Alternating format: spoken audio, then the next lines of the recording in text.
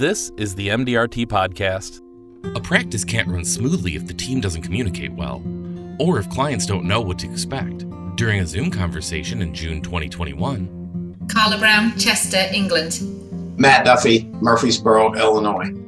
Shared how they've established clarity and comfort in these issues and the consistency that results. We've done as a team is sort of personality profiling of our team members, looking at how they like to be communicated with, because it took me a while to realise, but not everybody communicates the same way that I do, and I can be a little bit direct sometimes. And so understanding how other people like to be communicated with has been a real eye-opener for me and the leadership team in the business. So we know how to get the best out of those people, how to motivate them, how to speak to them, how to communicate them, what's the best time of day to communicate with them. And it's really made us work together more cohesively as a team, and we all understand each other better. Yeah, that's good stuff. We've done some of that in the past. And again, it's one of those things that it probably works so well, we stopped doing it. And I still have that file with those links on my desk. But no, I don't really think there's anything extraordinary we're doing here. We try to create that consistency. In a slideshow that I built, I had the McDonald's logo in it that, when you walk into a McDonald's, if it's in London, England, Murfreesboro, Illinois, or Beijing, China, the Big Mac's going to taste like a Big Mac. And that's what we want in this office. We want every single time somebody walks in for them to have that exact same experience so they can tell their friends about it. They know what to expect. Everybody in the office knows what those experiences are. They know that, that's our goal. So we're not doing anything extraordinary. We just try to do the same thing all the time and always try to make it a little better. That consistency is so important, isn't it? It's knowing that you can rely on your team to deliver that consistently when you're not there, and that they know what's expected and the client will know what to expect when they arrive. I think that's fantastic. Carla, can you share an example of what happens when you don't understand how people want to be communicated with? We had a situation quite recently where we have two team members who have very different personalities and very different learning styles. One takes notes and one doesn't. And so the person who takes a lot of notes was trying to train the other person how to do something, and the other person wasn't writing anything down. And it ended up with the person who is a note taker just blowing up, and it ended up as a blazing row in the office. It was incredibly unprofessional. So we had to have a word with them afterwards, saying, "You're not listening. Why aren't you writing this down? You're not paying attention." Well, she was paying attention and she could recite it all perfectly. It's just that she had a different learning style. And so we had to have a conversation with both members of staff ultimately and just say, look, you've got to understand that not everybody works the same way that you do. And we've communicated this to the team, saying just be aware of perhaps somebody doesn't learn the same way that you do. Perhaps somebody doesn't need to write things down all the time, or some people might need telling things twice. We're all different. We all learn differently. But yeah, it can have disastrous consequences when it doesn't go right. We're all concerned in the office at that time. Do you feel like that's resolved now?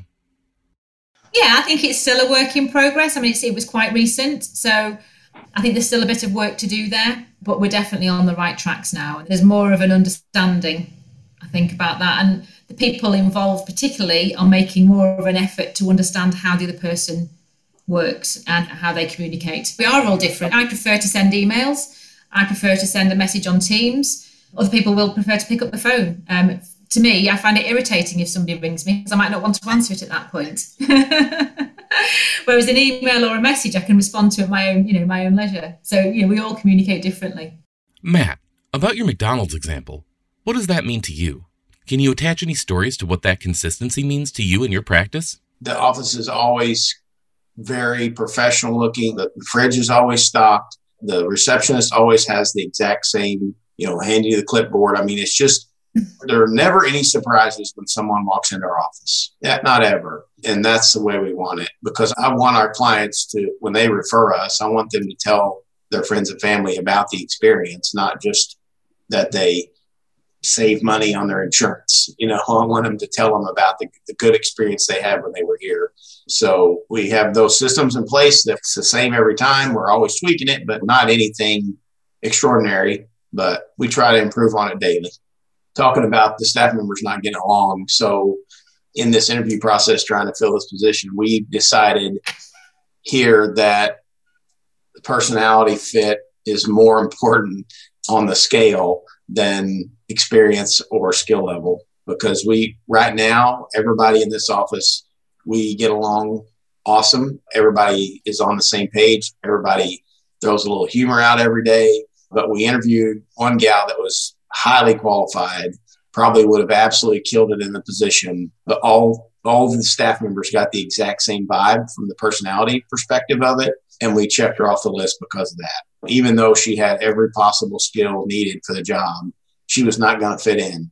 And that cohesion in the office is so important, because I've been in offices when it was tense all the time and it's not any fun. So that's how I feel about that.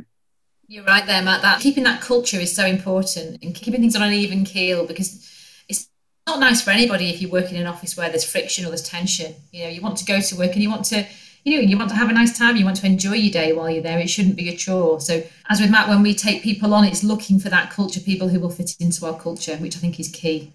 What raised the red flag, Matt? It just, I really got the feeling that, and I don't know specifically, and everybody else felt the same way, that this person would want to be the boss of the office. Not any of the staff, not any of the producers. Don't ever tell me that I'm your boss, because I'm not. It's a team.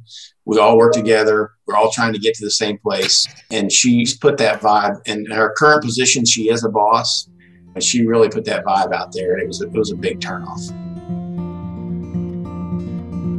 That's the end of this month's episode. If you'd like to subscribe, you can find us on SoundCloud and Spotify at MDRT Podcast. Thanks for listening, and see you next time.